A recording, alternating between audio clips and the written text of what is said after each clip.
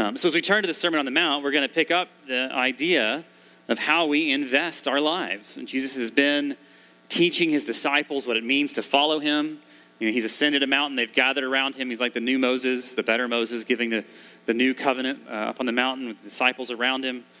And the first words out of his mouth are about the blessing he gives in upside-down kind of ways. Blessed are the poor in spirit, those who mourn, who hunger and thirst, because they will be satisfied, because they will be comforted, because they will see God, because theirs is the kingdom of heaven.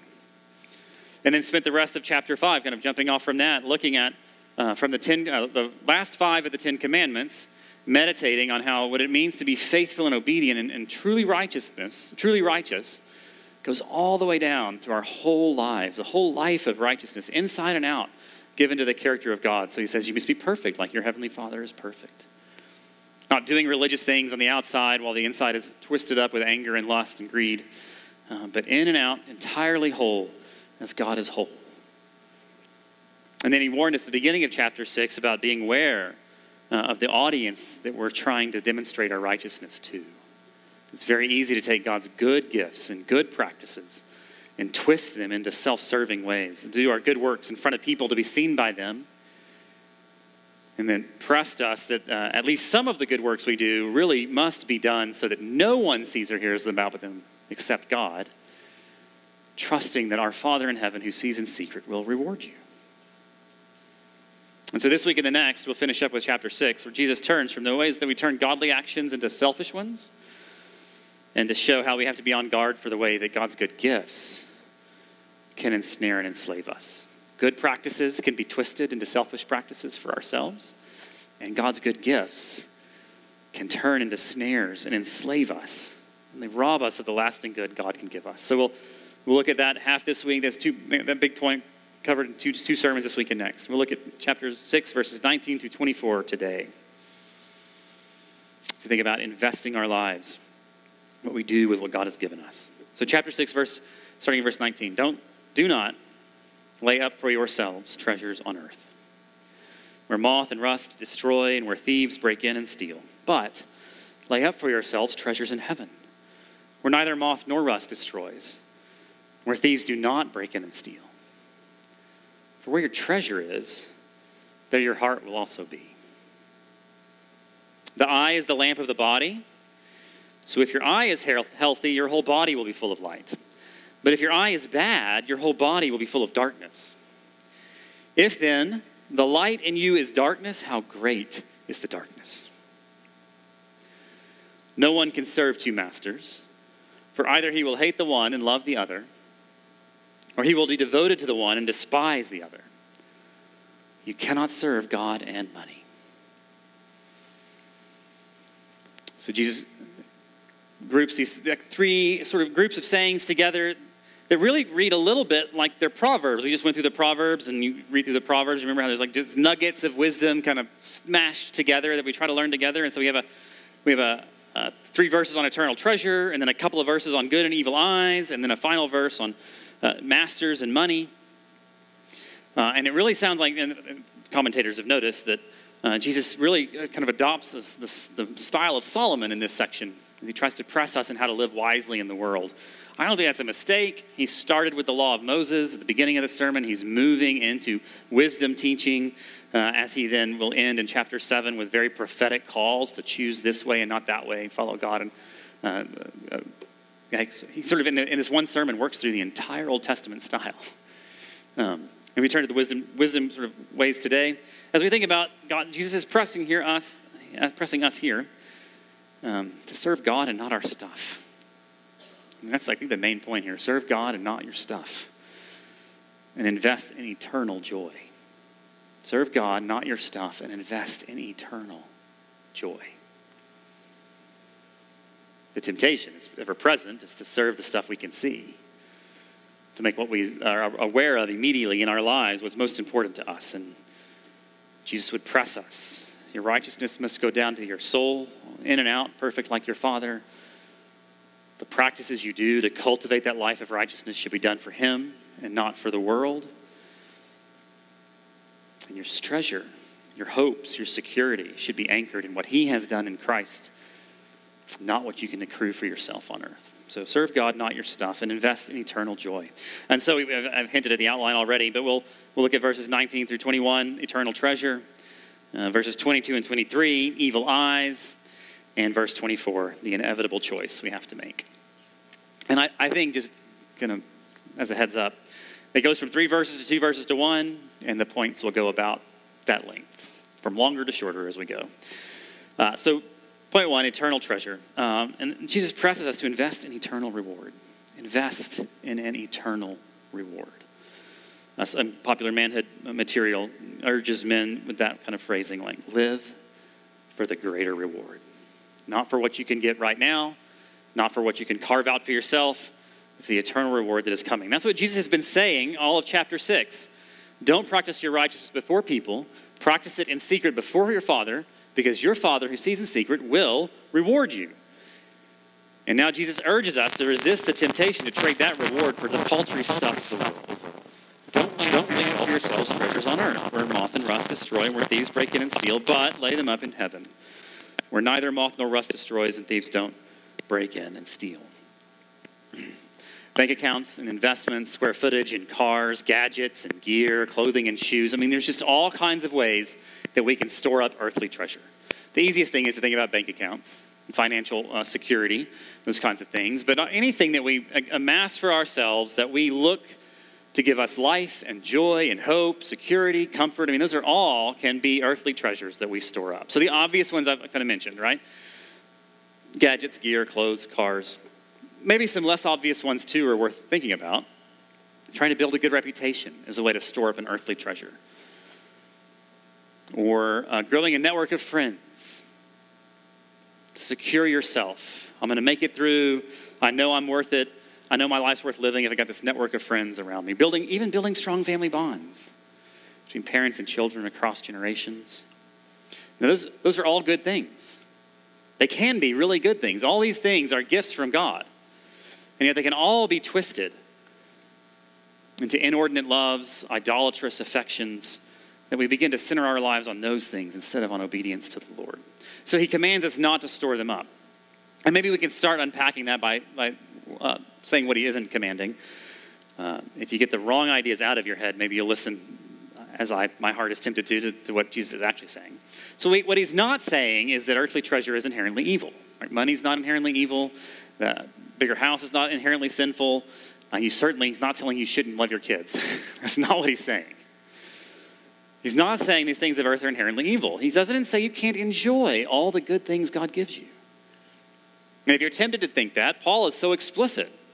1 Timothy 4 and 5 tells us everything created by God, that's all the stuff of the earth, everything created by God. And in the context, Paul particularly has in mind food and marriage, and marital intimacy particularly, but all of the things created by God, everything created by God is good, and nothing is to be rejected if it's received with thanksgiving. For it's made holy by the word of God in prayer. God has given us richly all good things to enjoy. So when Jesus says don't store up earthly treasure, what he's not saying is that earthly stuff is inherently evil. No, God made it. Everything can be good if it is made holy by the word of God in prayer. If it's received with the right heart and used in the right way for the right purpose, you can enjoy everything that God has given you. You can enjoy the life that God has called you to live. We can take the creation that is good and delightful and revel in it even as a gift from our Creator. But what he forbids, what Jesus is forbidding, is hoarding those good things for ourselves. Taking those good gifts and clinging to them as if they're ours, to do with what we want, to make us secure or comfortable or happy on our terms. Instead, what Jesus says, if we're wise, we will orient our whole lives around storing treasure in heaven. And that might be less obvious. How do we do that? I understand how to put money in a bank account. I understand how to work out home loans and get property. I understand how to store that up. How do I store up treasure in heaven? Well, it's been a couple of weeks, but that's what Jesus has been saying, right? If you pray in secret because you're drawing near to God, your heavenly Father sees what you do and say in secret and will reward you. if you give for others, if you love your neighbor as yourself, if you use the resources you've been given to serve the needy, and you do it in secret, not to gain praise from others, but because you love God and love your neighbor, your Father who sees in secret will reward you.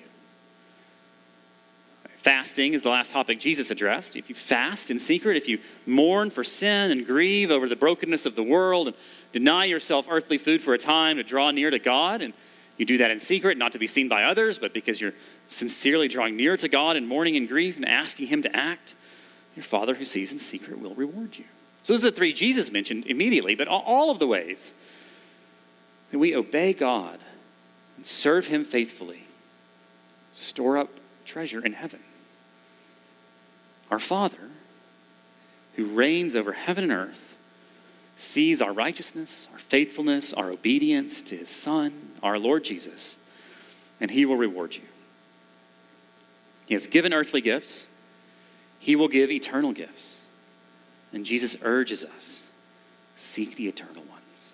Treasure the eternal ones. Orient your life around the eternal ones. He ends, and near the end of Matthew tells us about Jesus relating to what we call the parable of the talents in Matthew 25. It'd be a great thing to read through and meditate on in this line. Jesus he tells a story to kind of talk about what the kingdom's like, about a landowner who goes away and calls his servants and gives them talents, which is money. 5 talents, 2 talents, 1 talent, says, go invest that, and when I come back, I'll make a return. And the ones who do it well hear from their master, when he comes back, you've been faithful over a little, I will set you over much. Enter into the joy of your master. And he's telling us that so that we'll do what he's instructing us to do here. Right, the end of Matthew echoes so much the beginning of Matthew. Just across the board, this is the way Matthew has organized his gospel. So when Jesus tells us to store up treasures in heaven, we read the end of the book and we're like, oh, that's how I do it. Everything Jesus has given you, time, talent, treasure, everything Jesus has given you, you use to fulfill the prayer he taught us to pray. Your kingdom come, your will be done on earth as it is in heaven. We do business for the sake of the master. We take what he's given us and we use it to faithfully honor him, to seek his kingdom first. He will give us a good and generous reward when he returns. He is a good and generous king, the son of a good and generous father. And so the first motivation Jesus presses on us here to say, man, don't grab for yourself what seems like security and comfort and joy here. Enjoy those good gifts, it's fine. But what you want to be grabbing, what you want to be pursuing is eternal faithfulness to Jesus and the reward he will give you forever. And the first motive is our sense of security. He really wants you to see, I really want us to see, and much to my own heart as I want it for you, is that no matter how secure you think your worldly treasure is, it's not. No matter how diversified your investments are or how spread out your network of friends and resources are, if you've got sort of the end of the world doomsday prepper kind of mentality and you know the people who can get you the goods when everything falls apart and you think that's secure or whatever, whatever that worldly treasure is, the clothes will wear out, the cars rust, houses get hit by hailstorms or termites, stock markets crashed, investments are lost, families get cross with each other, relationships get broken. And even if none of that happens, you are going to die. And you can't take a bit of it with you.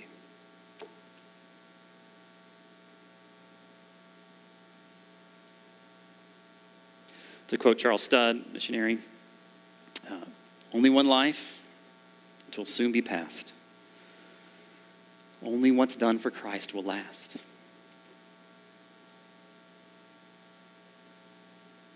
Anything you think is giving you joy and security and stability in this life is going to be gone and will not go with you. Moth and rust consume, thieves break in and steal, powers that be, economic forces, whatever it is, the consequence of our sin, which is our death.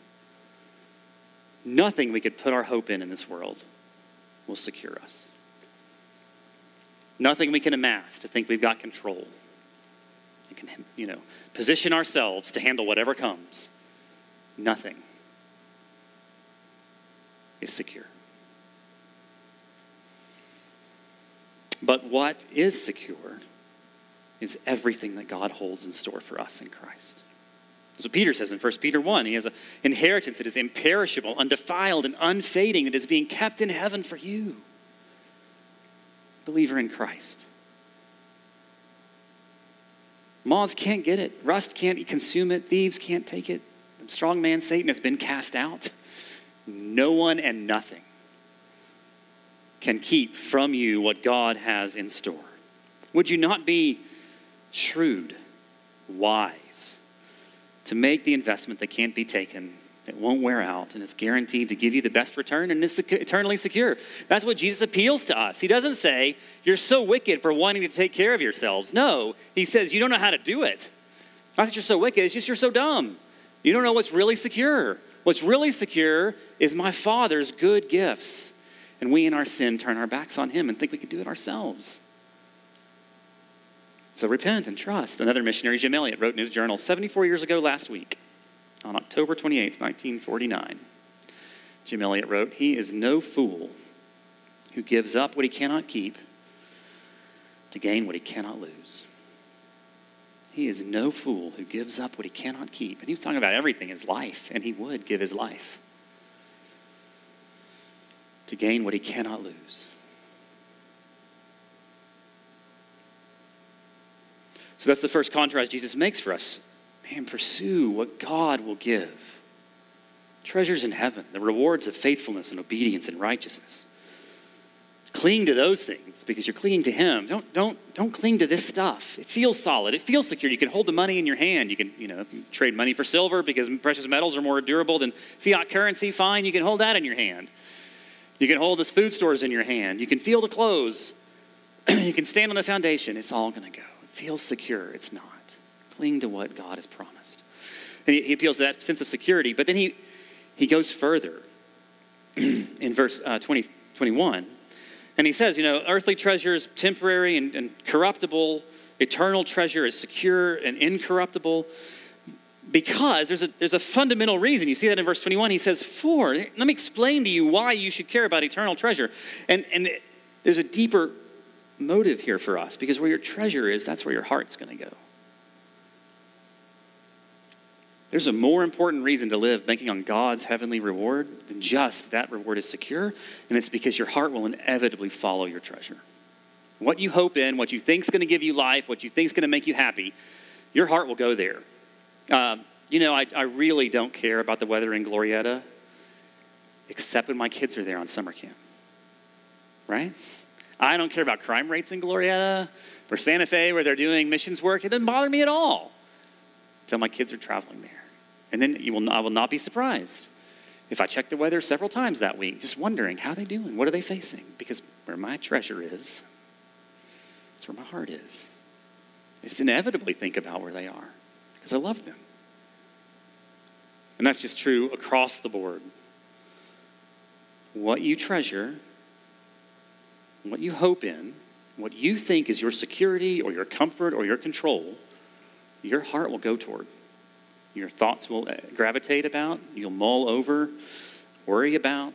That will produce anxiety. Just remember, at the heart in the Bible is not the gooey emotional part of us. It's the reasoning, wanting, decision-making part of us. So what you think is going to give you life is going to drive how you make decisions. What do you think is going to make you secure? What do you think is going to help you be in control? What do you think is going to give you comfort? Whatever your particular temptations are, that's where you're going to drive. That's going to drive your decision-making, your attention, your focus. It'll all be shaped by what you think is your greatest hope for joy. It'll all be shaped by what you think is your greatest hope for joy. And so what he's really pressing on us, beloved, is it's not just our stuff that's insecure, it's you. You're not secure if your heart is pursuing insecure treasure, because it will lead you away from the living God. Where your treasure is, that's where your heart will be. And we ourselves are the ones who need saving. Now, you won't do that. Jesus is laying out these contrasts. He's urging this on us. But you'll never put your treasure in heaven unless you first put your trust in Jesus. What would make you convinced to cling to these promises that God has given, only if you believe they're real and reliable. Because the paycheck is very tangible. If the paycheck gets shorter, you're going to feel that fast.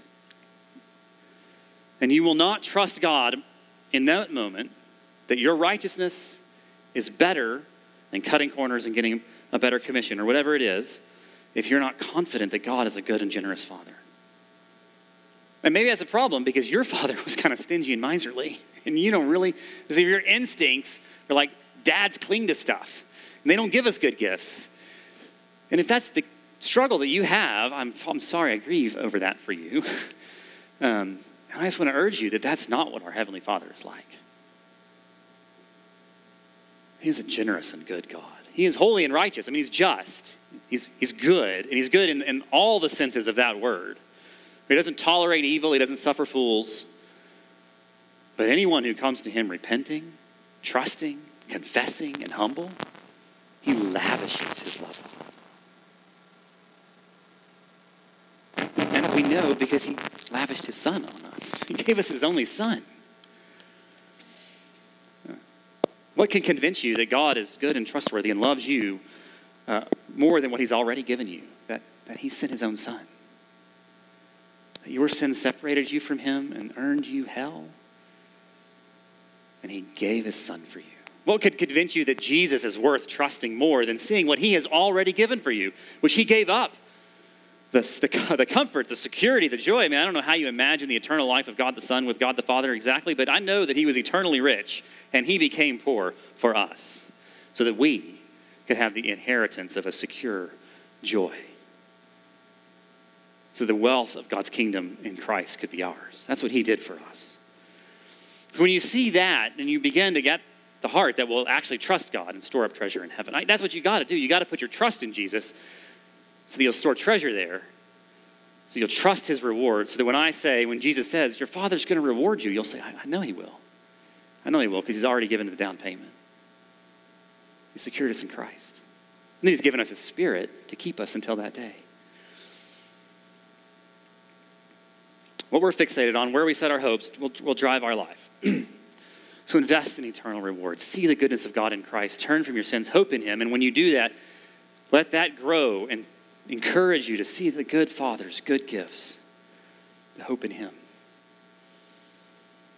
Then Jesus seems like he gives a hard left turn, verse 22. Treasure on earth, treasure in heaven. Where your treasure is, there your heart will be. And then the eye is the lamp of the body. What does that even mean? So point 2, evil eyes. And in verses 22 and 23, what Jesus is pressing us to is to look through a generous lens, to look at life, look at the world through a generous lens. Now, how on earth do we get that from these dense, obscure statements? The eye is the lamp of the body. So if your eye is healthy, your whole body will be full of light. But if your eye is bad, your whole body will be full of darkness. So then, obviously, if the light in you is darkness, how great is that darkness? Everybody wrestles with these verses. They are dense, they're poetic, they involve this metaphor of eyes and sight. So the first thing to see is he's contrasting blindness with sightedness. Someone who can see and has light and can see light versus those who are dark and blind. And that's the sort of image at the base sort of physical level. It's a little confusing, so let's work through it. He says the eye is the lamp of the body.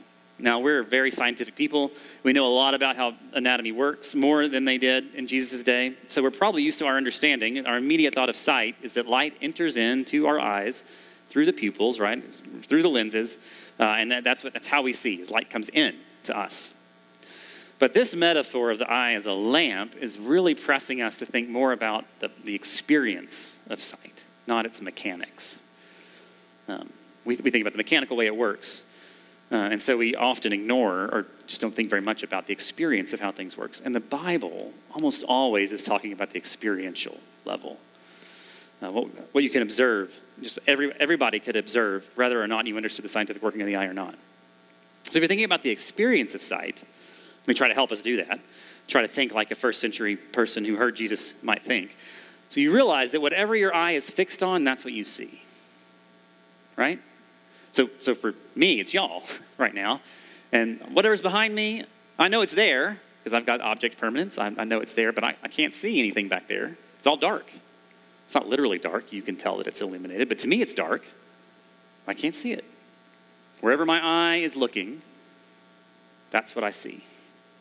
That's how that image works. The eye illuminates what you can see. Now, that requires an external source of light too, but this is the way Jesus is helping us to think about how we gaze at the world, what we look at, and how we look when we see the world, all right?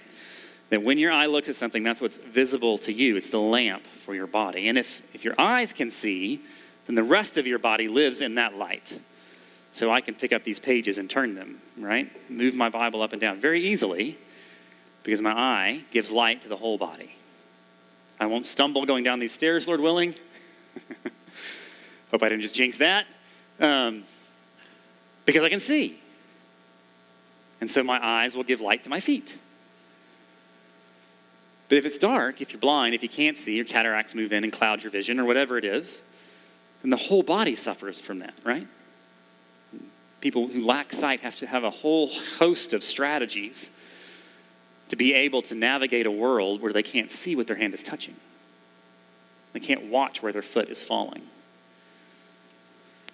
That's how the image works, right? The eye is the lamp of the body. So if your eye is healthy, if you can see, your whole body is full of light. The whole body lives in this light. But if your eye is bad, if you can't see, your whole body is full of darkness. Your whole body lives in the darkness. But man, Jesus is using some strange words in the Greek for both a healthy eye and a bad eye. He's not using the normal words for health. And it's a word play that we just translators can't do it. You can't bring it off in English. So I'm just going to have to explain it to you. So when Jesus says that if your eye is healthy, the word he uses is literally simple. So if you got your own copy of the Bible, you could put that in the margin. That if your eye is healthy, means if your eye is single or simple, and which in the realm of one thing it can mean is literally healthy, like it's doing what it's supposed to do. But it's also a metaphor for undistracted. And having just come off this lesson where Jesus says, seek treasures in heaven and not on earth, I think there's clearly a wordplay there that what your eye is fixed on should be undistracted. It's the kingdom of God, the glory of God, the eternal reward that's coming with the Father. So if your eye is fixed on what's good, your whole body will be full of light. Your life will be affected by that. And then there's a third level this metaphor works because a good, single, simple, healthy eye is also a metaphor for generosity. A good eye looks on the world as an eye that looks generously. And you can see that particularly in the contrast with the evil eye. The ESV goes with bad for that translation. The Greek word is the word for bad or evil. There's a word play there. If your eye is evil or bad, if it's evil in the sense that it's not doing physically what it's supposed to do, it's physically blind. But the metaphor for an evil eye is a stingy, miserly eye. You can hear that specifically in Matthew 20:15. That's the story where Jesus tells where a man goes out and hires workers to go work in his field. And he promises them a day's wage, a denarius is the Roman equivalent. 1 day's wage for a day work. And he goes back at the third, the fifth, the ninth, right, all the way through the day. He's hiring more workers and putting them in the field. And there's a group that was only worked for 1 hour by the time he's done. And the group that's worked all day, all 12 hours. And at the end of the day, they pay out their workers, and the guys who only work for 1 hour, he pays a whole denarius. He pays the whole day's wage for these guys who only work for an hour. And the guys at the end are like, oh, we're going to get a ton. And when they come up to the front, he gets them a day's wage too. And they're like, wait, this isn't just. And the master's reply is, what can I not do with my own money? If I want to be generous, can't I be generous? Or is your eye evil? That you would begrudge my generosity. So it's Matthew 20:15. You can hear that metaphor right in its context, that stingy eye is the eye that says, I got what I deserve, and they got grace, and I want some of that. And I'm not happy with that. My eye is evil, it's stingy.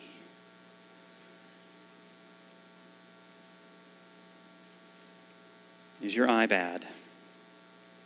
Is your eye stingy? Or is your eye good? Is it generous and self-giving? And Jesus' point with all this wordplay, right? This lamp and the light, and good, bad, generous, stingy, is to press on us what he's just said. Treasures in heaven versus treasures on earth, and where your heart goes, and to do a little self-examination. There's no command in these verses. He's just telling us the truth. If your eye's good, your body will live in the light. If your eye's stingy, your body will live in the darkness. It's a call to self-examination, to assess the world with truth, the way God assesses the world. What is your gaze fixed on? What does your heart gravitate to? The way your body will follow wherever your eyes are going. Your heart will follow wherever your treasure goes. You'll walk into greater and greater godliness. Your soul will walk into greater and greater holiness. Or you'll walk into greater and greater wickedness and darkness. So the question to ask, as Jesus is pressing this on us, is what is your internal gaze fixed on? What drives your decision making? Are you generally generous? Or are you generally stingy in the decisions you make? Do you approach life through a generous lens that wants to give as freely as you've been given to? Or do you approach life with a self-preserving lens? I'm getting for me. And I want what they've got. Because the warning Jesus gives is that if what's supposed to be light in you is really dark, how great is the darkness? It's not just that this generosity thing is a problem for you, but you can make up for it other places. It's that how you think about treasure is going to drive everything.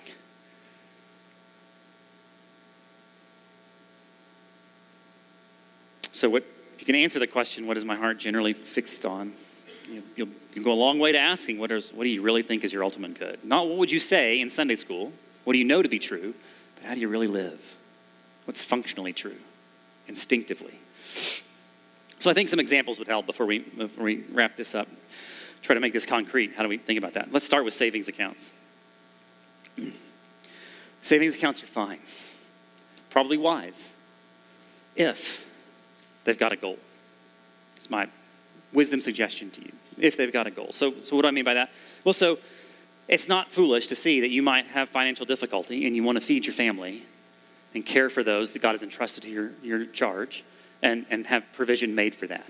So maybe you decide, the thing I've always heard is a 6-month emergency fund, right? Have in the bank 6 months worth of whatever income you've got, so that if that income gets cut off, you've got at least a 6-month lead time to figure something out. So you figure that out and you decide I'm going to make provision to care for those God has entrusted to me. That's wise and good. But then what happens when you've done the work and you've saved 6 months? You stop. You don't then say, oh, but 7 months would be better. Oh, 8 months would be better. Oh, 9 months would be better. Oh, 10, oh, 12.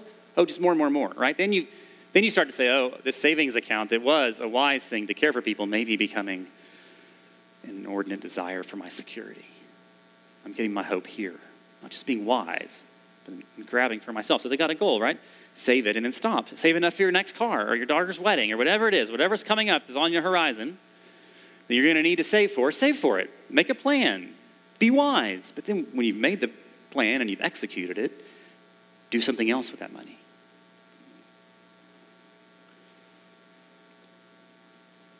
But where's the most security in an eternal account is in heaven. So savings accounts are fine.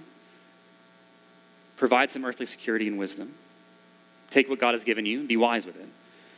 But if you're going to listen to Jesus and say your treasure on earth is going to fail and treasure in heaven is eternal, before you save, your first question should be, what would God have me give? Save enough, be wise, but Paul, I just used wisdom from Paul in both 1st and 2 Corinthians. He addresses church's giving. Give first. In 1 Corinthians 16:2, he says, we should have proportional giving on the first day of the week. Everybody should set something aside as God prospers you. Now, we've sort of exploded that phrase over the course of Christian history and informed by the Old Testament to say a percentage of your income, right? As God prospers you, set something aside. So the more you make, the more you give. Which I say, just an easy way to do that is to get a percentage. So the more you make, the more you give, and the less you make, the less you feel obligated to give. Set something proportional. Do it on the first day of the week. That's the Lord's Day gathering. And then in 2 Corinthians 9, he says, do it ahead of time, determine ahead of time. So you're not making sort of guilt decisions in the moment, but you're deliberately investing the resources God has given you in the work of the church together. It's part of our church covenant that we sustain the work of ministry together. It's how churches, God has seen fit to organize our churches so that we sustain the work of ministry. So think about it ahead of time, set a proportion, and then do that first. A tenth is the customary amount. It's the customary starting point, the tithe. That's what tithe means, a tenth. It's not a command in the New Testament, but it's the custom that is very well informed by all the giving practices that God instructed Israel in the Old Testament. So we're not under the law in the same way, but the law gives us wisdom. So that's one practical application. How do you think about saving? Is saving inherently wrong? No. Is over-saving a sin? Yeah, probably. Watch your heart. Set your goals. Think about what you'll reasonably need. Give first. Save some. And then be generous. When I think about your car, take this teaching and apply it to our cars. It's almost impossible to live a functional life in America without a car. Not entirely impossible. I think in West Texas it might be impossible, actually. Our public transportation is not very good. We're all spread out. So you need a vehicle. And one of the really tragic things about falling behind and getting into poverty is that this thing that requires money and maintenance is sort of essential for you to be able to get ahead. And once you get behind and you can't afford that, then you're really stuck unless you have a community that's going to come around and help you. Which in part, beloved, is our responsibility as Christians to love and care for our neighbors and recognize things like that. But that's another sermon for another day. Let's think about you and your decisions in mind about cars, right? It can be fun to drive a nice car. It's not sinful. It can be good to enjoy that. Some people really love rebuilding them and tinkering with them. I don't. Some of you do. That's fine. But when your car begins to keep you from loving others, that becomes the problem. So one of that is like a time issue. Do I love my car so much that I spend more time on it than I do caring about people in the church or neglecting other responsibilities I've had? That can be a problem. When someone needs a ride, how quickly does the thought of them like scratching your paint or messing up your interior come to mind? That's a sign that you're storing that car has become a treasure, an inordinate treasure to you. When it, keeping it nice and clean and pristine will keep you from loving people who need help. Now, it's possible to overreact to this teaching, right, and go too cheap as well. So some people have taken that attitude, like just the bare minimum for something that will get me from A to B, which is fine. But listen, if you're spending more time worrying about your car breaking down and spending money to repair it than you would if you just spent a little more on a car that's going to work, then that's sort of the other way that your car is keeping you from loving people. You just have to always repair. Now, I'm not saying if you're stuck and that's the best you can do, then you do that and you trust God and He will care for you, right? But as we're thinking through these things and how to make wise decisions with all that God has given us and invest for the kingdom, the question is, what will help me honor God and love my neighbor? Enjoy all the things God's given me as I honor God and love my neighbor. Love God and love my neighbor. And the most probably prickly one that I've mentioned so far is to give a little more thought to is our children. Our kids, let me say it very clearly, are an unqualified good. Children are a blessing from the Lord. I hope you delight in your children. I hope you find great joy in being their parents, even in the midst of difficulties and stresses they cause. You should have no shame about delighting and treasuring and loving your kids. So let me ask parents, do you look with a generous eye on them or with a stingy one? Those God has entrusted to you closest to home, your nearest neighbors. Do you look on them with an eye full of generosity? To bless as you've been blessed? Or do you tend to be stingy toward them? That's what our culture would have you think. I think that's the default of our flesh would have us think. They just suck my resources, take my time. I can't spend it on my own vacation and my own hobbies because I got to spend it on them. And that kind of attitude is what the world is telling us, and then it must be thoroughly rejected. And we must be as generous towards them as our Heavenly Father is to us because we love and delight in them. And that doesn't mean spoiling them. That doesn't mean giving them everything they want, just like our Father doesn't give us everything we want. But what's good for them, what will bless and secure and help them grow with our time and our talent and our treasure. Okay? But so there's that. Be generous in your household. But there's a tendency that we can have, and I think in particularly traditional cultures like West Texas still largely is, there can be a way of over-treasuring our kids as if they exist for our sense of pride and our well-being. Of wanting to keep them and cling to them and hoard them for ourselves. Children are not given to you so that you can keep them. Children, to use the Solomon's metaphor, are an arrow in the hand of a warrior. Arrows are meant to be sharpened and sent out. And so my question that challenges me as a parent, I hope to challenge all of us, is are we teaching our children to look at the world with a generous eye?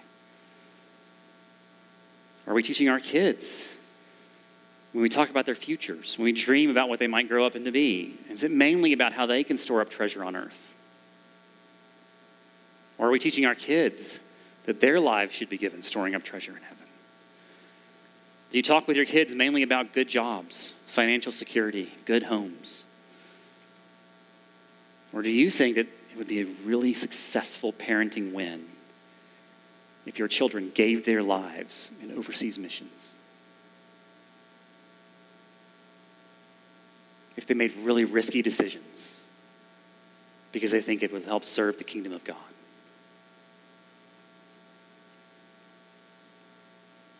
That they should give their time, talents, and treasures away. That they should forsake their own comforts for the sake of loving others. I'm afraid we are very quick to think mainly about ourselves and how I might sacrifice. But for our kids, really just inculcate the world's values. Get a good job, be financially stable, have some children, live a safe life. Kids aren't yours to keep. Your kids are yours to sharpen and send out. Generous eye in the world. How can I bless the world with these kids? So, your time, talents, and treasures. Is your fundamental outlook to give or to hoard? To be generous or to be stingy? And Jesus is warning us that if that part of you that is fixed on light is actually fixed on darkness, if that generosity versus stinginess you think you can sort of sequester off, you're fooling yourself. Because that stinginess will lead your entire life into self-absorption and away from the Lord. Which drives us then to conclude with the last verse here, the inevitable choice we have to face. The inevitable choice. You have to choose a generous father. You can't serve two masters, Jesus says in verse 24. You just can't do it. We think we can. We'd like to try. We're tempted to give some here to God and then keep some here for ourselves. Do this bit with godly piety and then just right over here, this thing's for my comfort and my ease. And if God doesn't quite come through, I've got the bank account. But even on a purely practical level, it's fairly evident. If you're trying to work two jobs, eventually your two managers are going to ask something that conflicts. You're going to have to pick one. They're going to schedule you for the same time, or one is going to schedule you at a time when you can't show up to work for the next one and do the demands of your job. At some point, you'll have to satisfy one desire and let the other one go. But Jesus is talking about more than job conflicts. He's talking about loyalty and affection. He's talking about serving masters, despising and treasuring, loving and hating. So he's not just talking about sort of balancing conflicting demands. He's talking about, who do you love? Will you love God? Or will you love some lesser thing, some created thing? You can't serve God and money. And if you got the ESV, the footnote there says the Greek word is mammon, which is a bigger word than money. It doesn't mean anything in English, but it's the idea for all of your stuff. Not just your money, but all of your possessions. That's mammon. Cars, your houses, your bank accounts, your clothing. Everything you have, all of your resources. And you can't serve God and stuff. You can't do it. You can't love God and love your things. You can enjoy your things as a good gift from God, but that's because you love God. And if you love God and you're enjoying your things and he says get rid of them, you, like Abraham, even with your beloved son, will say, okay, over to you, with a generous eye. If you love your stuff, eventually God's commands will have to be rejected. You can't keep commands and chase wealth.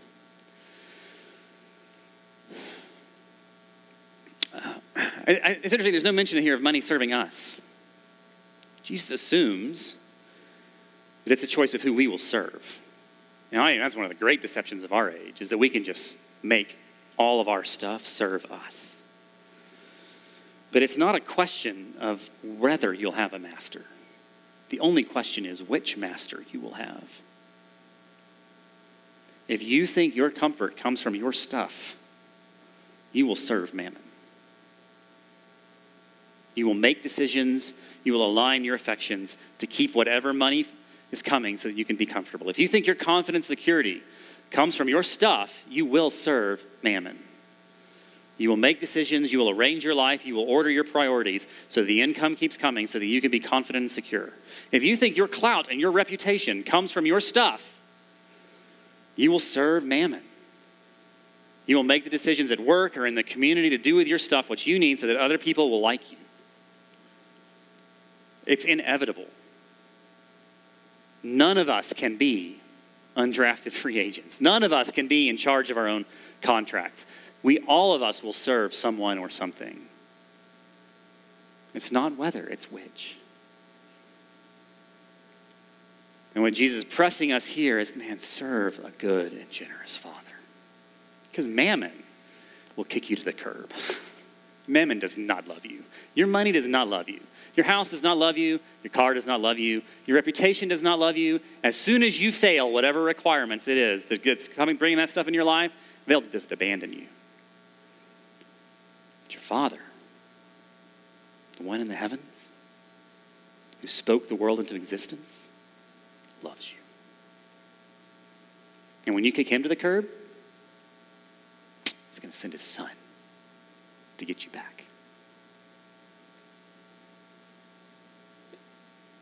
When we see that God is a good and generous Father, we love and trust him. And he gave his son for us. And we will serve him and not our stuff. He'll do the work in our heart by the work of his Spirit. And we see his glory so that we'll invest in that eternal joy. He wean us from thinking, man, this earth can give me what I want, or at least a good backup plan. And he'll show us that God is entirely reliable, completely trustworthy, deeply and perfectly generous. The mercy, the grace that he showed in sending his son isn't a front that hides a stingy underbelly. He is perfect. He is whole. He is complete. He has a single, undistracted eye. And so what we see in Christ is who he is through and through. Love him. Serve him. And you'll be investing in eternal joy. Let's pray. Who else could we come to but you?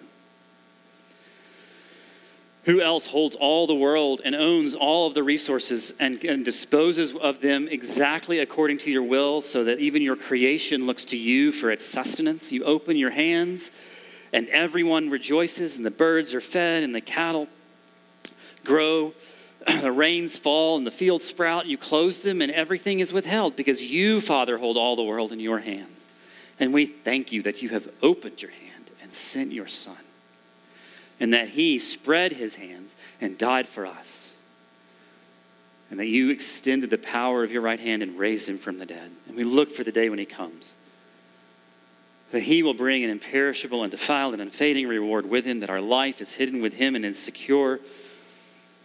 And that your Spirit is serving as a down payment in our hearts, in our souls, in our lives to keep us until that day. So that we can be confident that you are keeping us until that day. We thank you in Jesus' name. Amen.